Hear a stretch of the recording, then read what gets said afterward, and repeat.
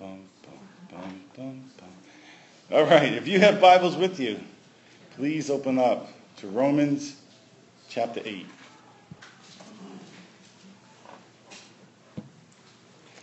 I have been teaching a new series of messages on the topic of love. Today will be my fourth message in the series. So we've been here a little over 2 years now. Have you noticed that I like to sink my teeth into either a text or a topic and try and mine it for all it's worth? I feel very comfortable just kind of camping at one spot and seeing what we can get out of it. It's really enjoyable for me. I'm not really sure how you feel about it, but I'm kind of having a good time. So this is my fourth message in the series on the topic of love. So far we've looked at three just profound scripture texts on this topic. We looked at Mark chapter 12, verses 30 and 31, where Jesus said to love the Lord your God with all your heart, with all your soul, with all your mind, with all your strength. The second is this, to love your neighbors as yourself. He said there's no greater commandment than these. Powerful verses in Scripture.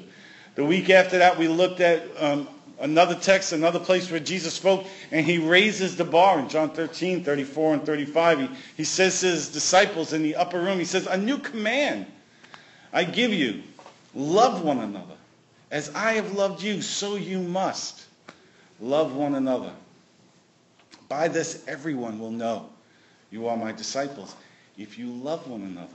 I'm thinking we could spend probably the next 100 years and work just on that, and it would be worth the effort. Oh God, that we would love.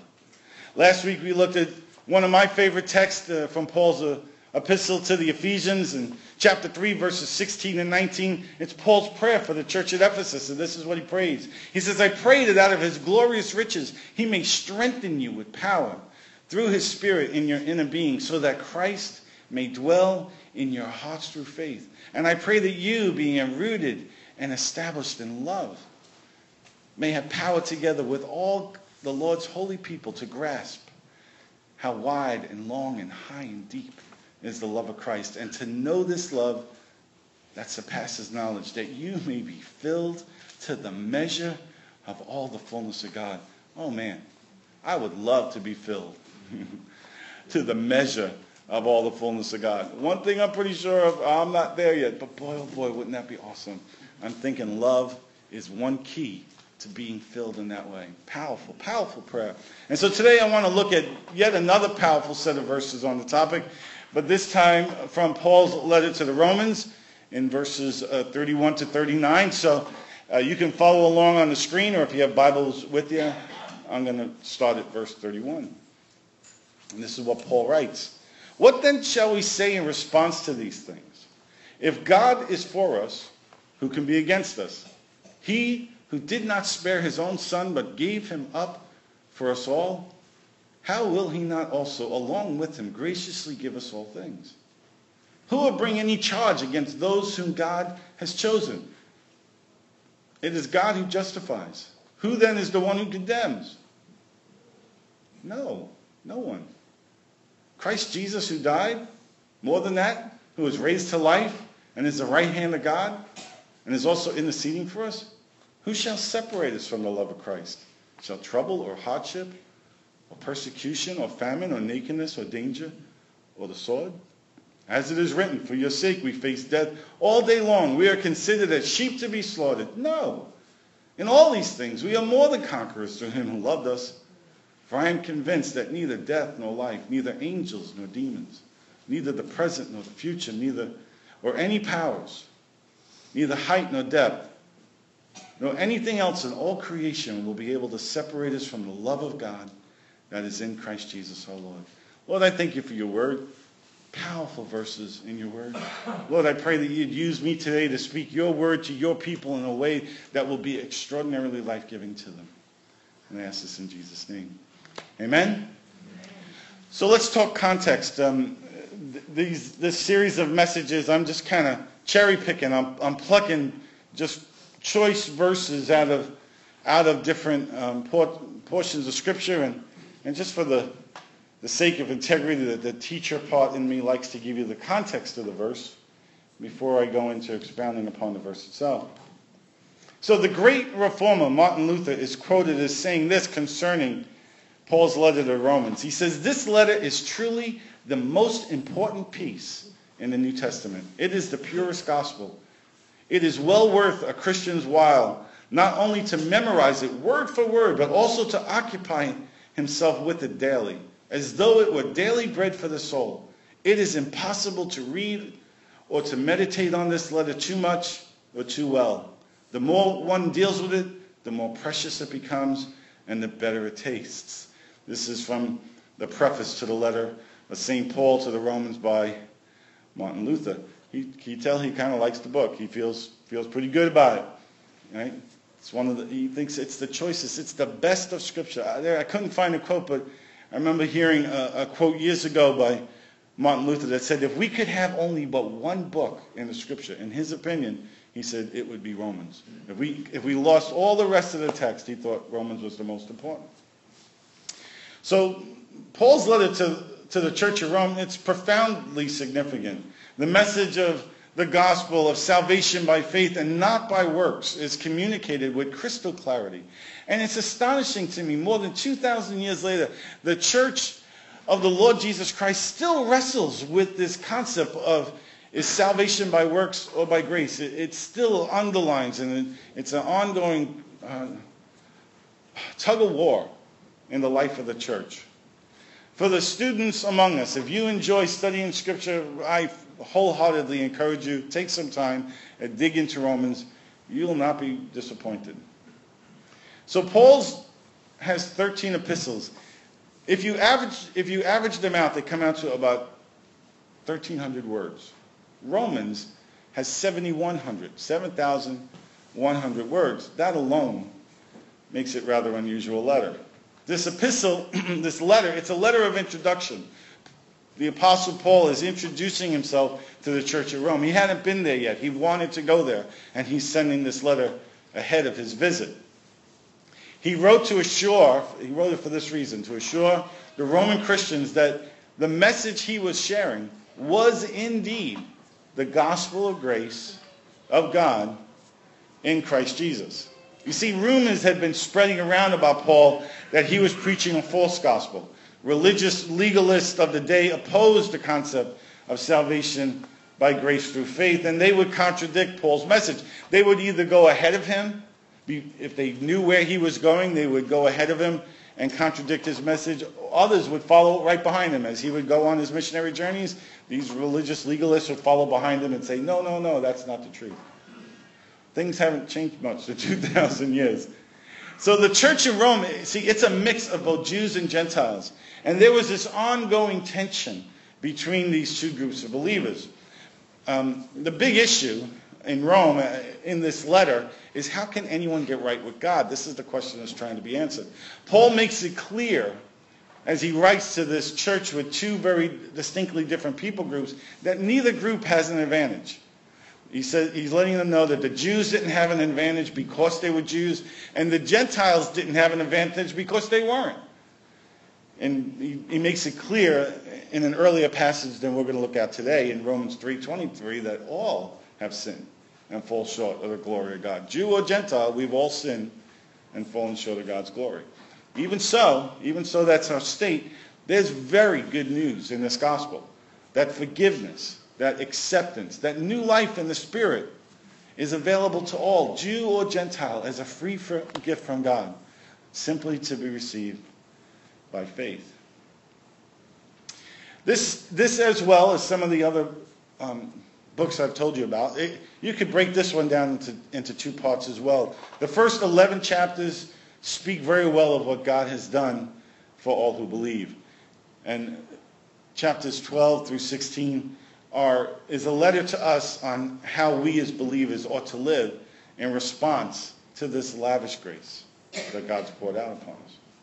Chapter 8, section we want to look at today, is one of the most powerful declarations of God's great love for us. And it's the reason why I chose that text to be part of this series of messages.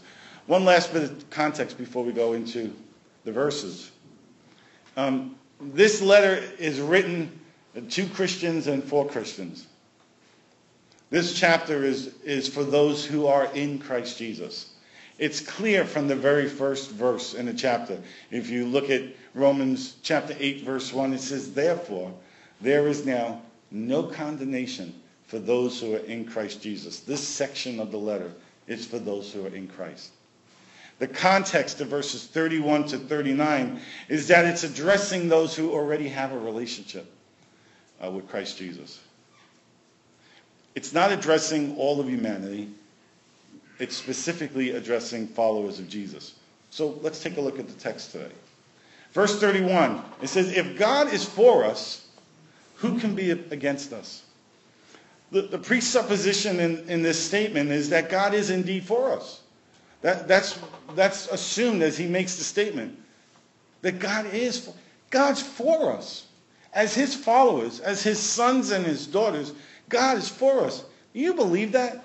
Do you believe that God's not just for us as a people group? That he's not just for us as Charlottetown Community Church? Not that he's just for Christians, but he's for you. That you individually, as you sit in the seat today, God is for you. He is. He has your very best interests at heart. He cares for you personally.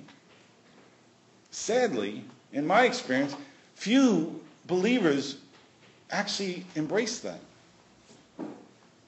The context of this statement is not questioning whether or not God is for us. It's stating that he is for us to such a great degree that it doesn't matter, it really doesn't matter, who or what comes against us. Now make no mistake, there will be opposition. But it's nothing compared to the God who's for us when you weigh the two. We will have trouble. We will have tribulation. We will have opposition. Paul knows this all too well because he's faced just horrific opposition both from people and from demons. He lists what he's gone through, the trials, the troubles that he's faced in 2 Corinthians 11, verses 21 to 31. Let me read these to you because it's pretty significant what he had to deal with. He said, whatever anyone else dares to boast about, I'm speaking as a fool, I also dare to boast about. Are they Hebrews? So am I. Are they Israelites? So am I. Are they Abraham's descendants? So am I. Are they servants of Christ? I am out of my mind to talk like this. I am more. I have worked much harder, been in prison more frequently, been flogged more seriously, been exposed to death again and again. 5 times I received from the Jews the 40 lashes minus 1. 3 times I was beaten with rods. Once I was pelted with stones. 3 times I was shipwrecked. I spent a night and a day in the open sea. I've been constantly on the move. I've been in danger from rivers, in danger from bandits, in danger from my fellow Jews, in danger from Gentiles, in danger in the city, in danger in the country, in danger at sea, and in danger from false believers. I have labored and toiled and have gone without sleep. I have known hunger and thirst, and I've gone without food. I've been cold and naked. Besides everything else, I face daily the pressure of my concern for all the churches. Who is weak, and I do not feel weak? Who is led into sin, and I do not inwardly burn? If I must boast, I will boast of the things that show my weakness. The God and Father of the Lord Jesus Christ, who is to be praised forever, knows that I'm not lying. Paul went through some stuff. Paul had troubles. Paul had opposition. He had turmoil in life. He didn't have some bed of roses as his Christian experience, did he? Right? So he knows what it's like if God is for us, who can be against us. He gives us some understanding of this man. He's not preaching this from some lofty ivory tower where he's never suffered pain. Jesus himself said that we'd have opposition. John 16:33. He said, I have told you these things so that in me you will have peace. In the world you will have trouble, but take heart. I've overcome the world. All of you here, you know from your own experiences, from the journey you've been on as you've walked this walk of faith, that life has its troubles. I don't think there's a person in here who could say we haven't faced some kind of obstacle, some kind of burden, some type of tribulation and trouble. We all have. What Paul's doing here, he's simply saying that no matter how significant the opposition is against us, that it's nothing compared to the God who's for us. James and Paul both kind of communicated this same concept in different ways. James chapter 1, verses 2 to 4. I must confess before I read it, most of the time when I read James 1, 2 to 4, it's like I just want to slap him. But it fits in the context of this verse. Verse 2 says, "Consider it pure joy, my brothers, when you face trials of many kinds, because you know that the testing of your faith produces perseverance. Let perseverance finish its work so that you may be mature and complete, not lacking anything." Not exactly what's going on in my mind when I'm facing trials of many kinds, right? God bless James. Paul says it again another way earlier in Romans 5, verses 1 to 5. He says, "Therefore, since we have been justified through faith, we have peace with God through our Lord Jesus Christ." Verse 2, "Through whom we have gained access by faith into this grace in which we now stand. And we boast in the hope of the glory of God. Not only so, but we also glory in our sufferings, because we know that suffering produces perseverance, perseverance character, character hope. And hope does not put us to shame, because God's love has been poured into our hearts through the Holy Spirit who's been given to us." So you can see from Scripture, I've given you just plenty of just rock-solid text, that Christianity is not a ticket to a trouble-free life.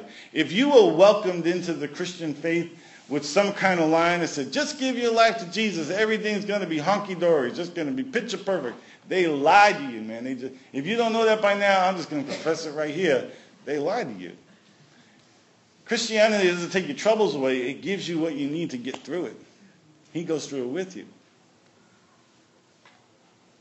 Okay, so I already read verses 32 to 34 in the NIV. Let me reread them to you in the Message, and then I'll have a few words to say about them. I love the way the Message puts things. It says, if God didn't hesitate to put everything online for us, embracing our condition and exposing himself to the worst by sending his own son, is there anything else he wouldn't gladly and freely do for us? And who would dare tangle with God by messing with one of God's chosen? Who would dare even point a finger? The one who died for us? Who was raised to life for us? Is in the presence of God at this very moment, sticking up for us? So for me, Peterson just gets it.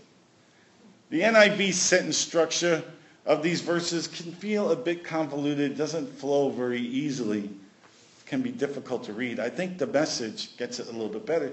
God gave us Jesus. He gave us his highest and his best. Of course he's for us. He's not pointing a finger at us. He's interceding for us. God is for us. He's not against us. Guys, if you get nothing else out of today, get this. God is for you. Right where you are right now, he is for you.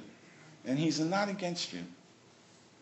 Which brings us to, for me, the heart of today's message, verses 35 to 39. Which says, who shall separate us from the love of Christ? Shall trouble or hardship or persecution or famine, nakedness, danger, or the sword? Does that sound like a list of some of the things that Paul said he went through when he wrote to the Corinthians? I think he's writing from personal experience.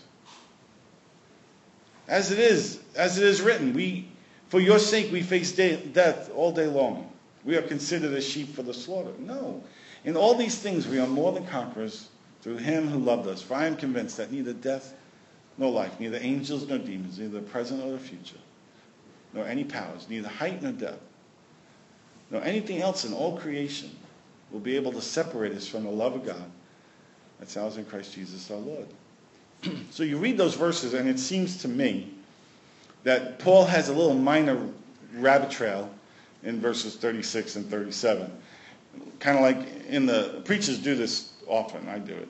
In the middle of a thought, another thought pops up, and so you kind of put that thought in hold, and you go down the rabbit trail, then hopefully you come back to the original thought. We don't always do that, right? So I think that's what's happening in this little bit here. So let me address verses 36 and 37 first, and then we'll come back and look at verse 35, 38, and 39. Verse 36 and 37. As it is written, for your sake we face death all day long. we are considered as sheep for the slaughter. No. In all these things we are more than conquerors through him who loved us. Here, Paul is quoting Psalm 44, verse 22. The verse in that context is speaking about the protracted suffering of God's people at the time. And Paul's using it to describe Christian perseverance in the face of hardship or persecution. And then he takes it a step further in verse 37. He says, no, even more than perseverance, overcoming.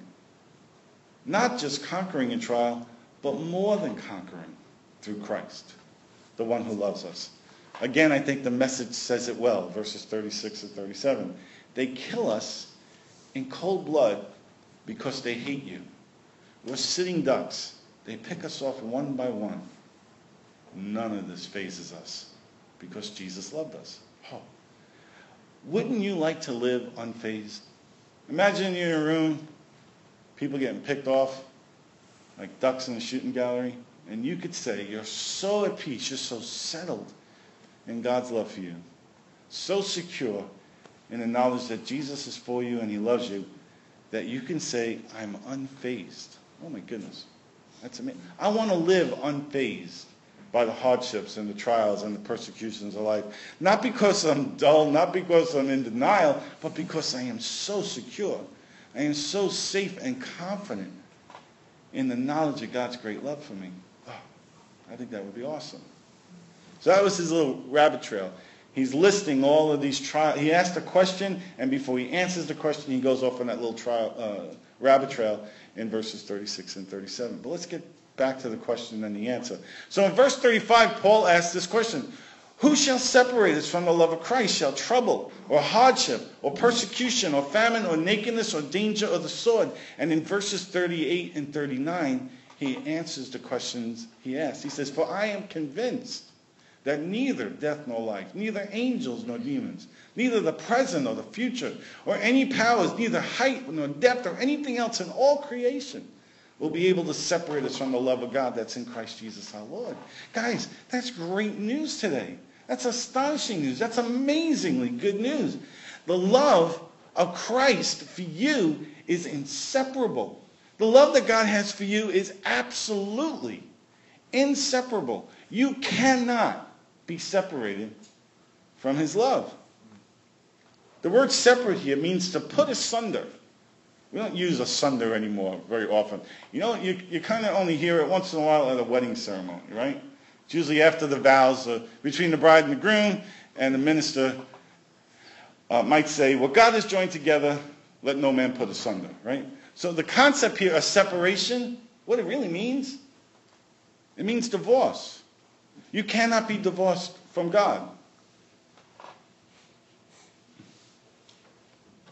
It's taken from the text in the wedding ceremony. It's taken from Matthew 19, verses 4 and 6, where Jesus is questioned about divorce. And Jesus says, haven't you read, he replied, that at the beginning of creation,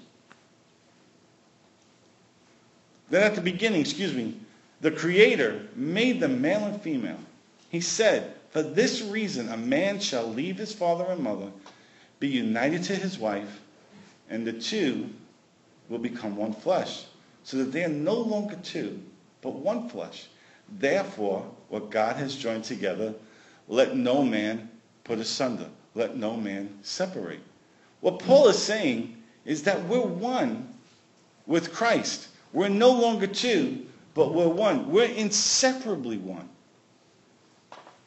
Just like Jesus prayed and asked the Father for in John 17. When he prayed, he says, my prayer is not for them alone. I pray also for those who will believe in me through their message. That's talking about us, you and me. That all of them may be one, Father, just as you are in me and I am in you. May they also be in us. May they also be in us, so that the world may believe that you sent me. I have given them the glory that you gave me, that they may be one as we are one. I and them, you and me, so that they may be brought brought to complete unity. Then the world will know that you sent me and have loved them even as you've loved me.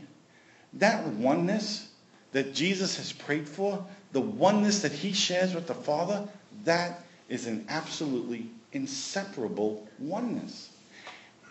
The only way we could be separated, we're in this oneness, we're one with them as they're one with one another. The only way we could be separated from them, if it were possible for them to be separated from one from another. If the Father, Son, and Spirit could be inseparable from their oneness, then somehow we could be separated. And we can't. They cannot be separated. We cannot be separated. It's absolutely inseparable. Now, a man and a woman may divorce you. God will never divorce you. A mother may forsake a child. God will never leave or forsake you. People, this is good news today. This is very good news. Now take note of the list of qualifications. Paul just doesn't simply make the statement that nothing can separate us from God's love. He goes through a whole list of qualifiers. And it's some list. He says, nothing, not trouble. Right? The word trouble here means opposition or affliction or tribulation. Not hardship, dire calamity. Or it means extreme affliction. Persecution, hostility, or ill treatment, especially because of your faith. Famine, hunger, scarcity of food, especially when it's supposed to be harvest time. That's what famine means. Nakedness. In Paul's day, this term meant the lack of clothes simply because one had no way or means of getting any. Nakedness, in the context of that day, meant that there was a lack of clothes because one had no way or means of getting any clothes. What degree of poverty does someone have to be in that they go around naked because there's no means to get clothing? So it's a nakedness as in the result of severe poverty, danger, or peril, or sword. This word implies execution. It's the only item on the list at the time, when Paul wrote it, that he'd not yet personally experienced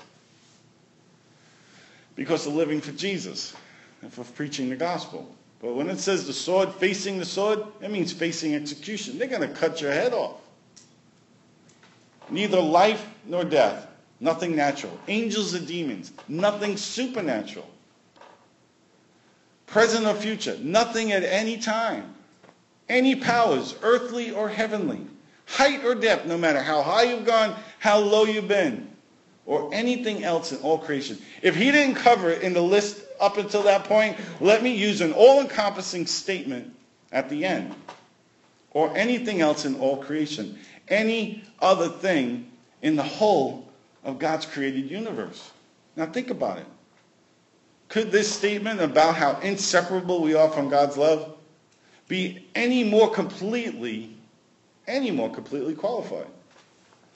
Are there any loopholes in this statement? I know that some of you will probably sit here today and believe that this is true for everybody else.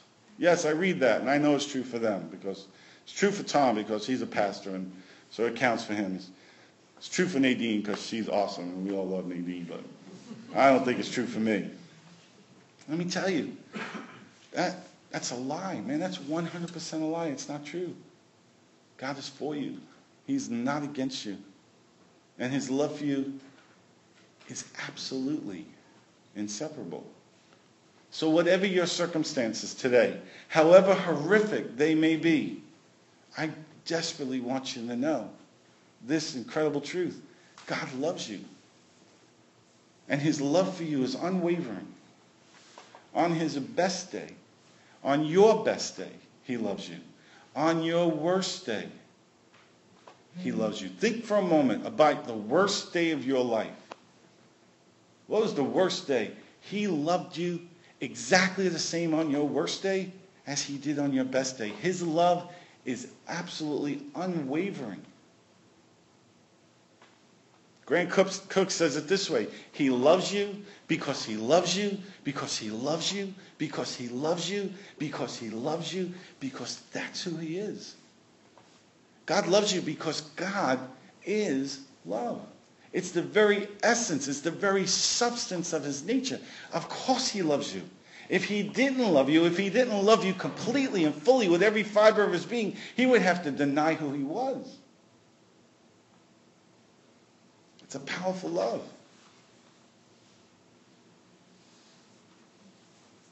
He is pure. He is perfect. And he's unadulterated love. Love exists. Love exists in the universe because the Trinity exists. In order for there to be love, there has to be some other to love. You can't be just by yourself. The fact that the Father, the Spirit, and Son are together in this perfect circle of unity, in this perfect circle of love, love exists. They love one another.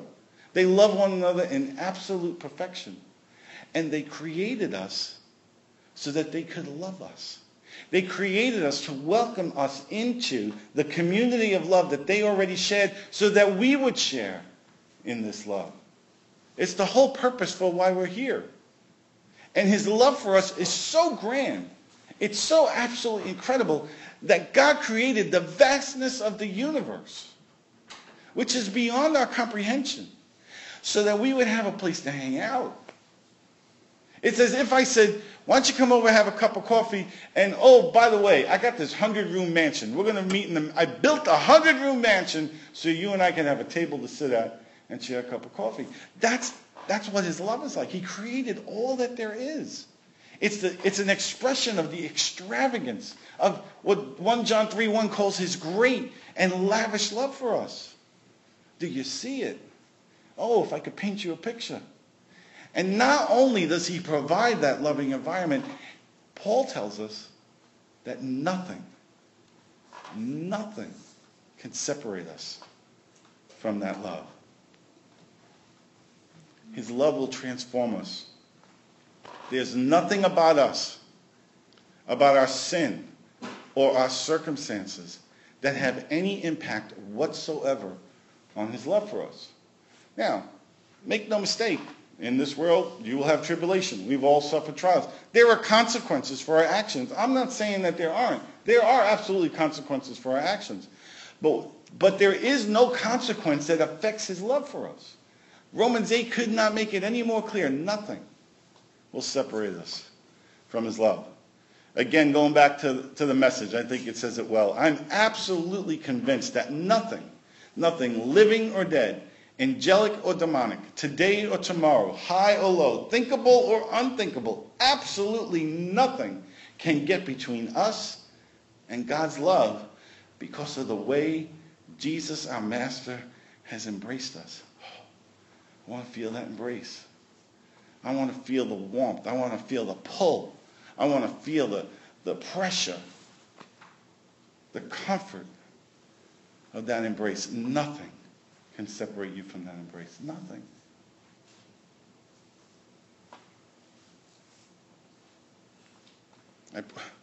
That each of you today would feel the warmth of that embrace. That my words could somehow convince you of that truth. Charles Spurgeon speaks of the confidence that great men and women of God had in God's love in ages past, and this is what he writes. They did not speak of Christ's love as though it were a myth to be respected, a tradition to be revered. They viewed it as a blessed reality, and they cast their whole confidence upon it, being persuaded that it would bear them up upon eagle's wings and carry them all their days, resting assured that it would be to them a foundation of rock against which the waves might beat, the winds blow, but their soul's habitation would stand securely if founded upon it. So well said. May we have that confidence. I desire, as your pastor, that each of you would have just such confidence today, that you would know the incredible security the unimaginable, firm foundation, the reality of God's love for you.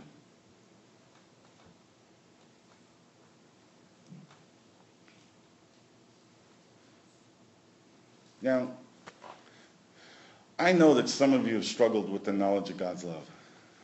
I know that some of you have struggled with knowing that God actually loves you.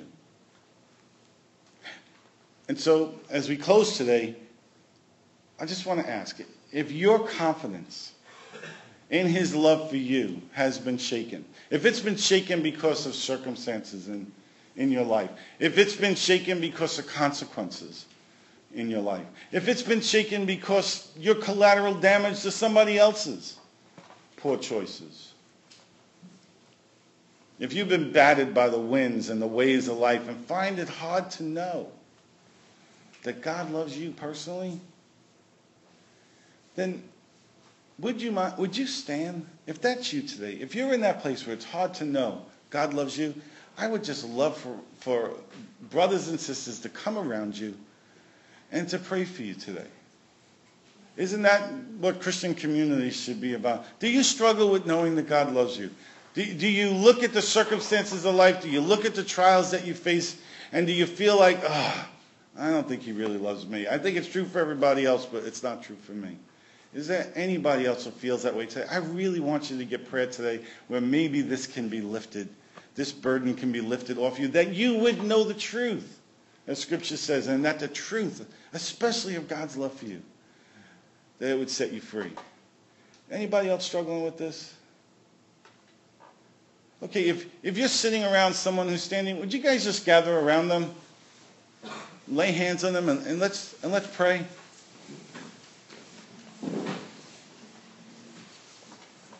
Let's be the body of Christ this morning.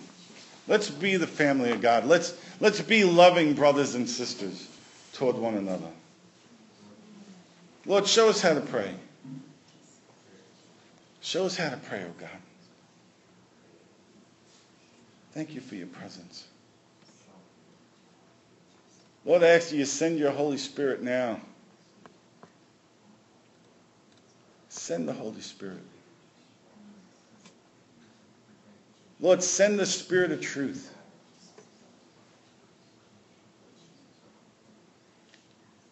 Send the Spirit of truth, oh God, that we would know the truth of the reality of your word, that we would know the truth of Romans chapter 8, and the truth of your love would absolutely set us free. Do it, Lord. We bless your name, Jesus. Bless our friends today. Touch their hearts, oh God. Touch their minds.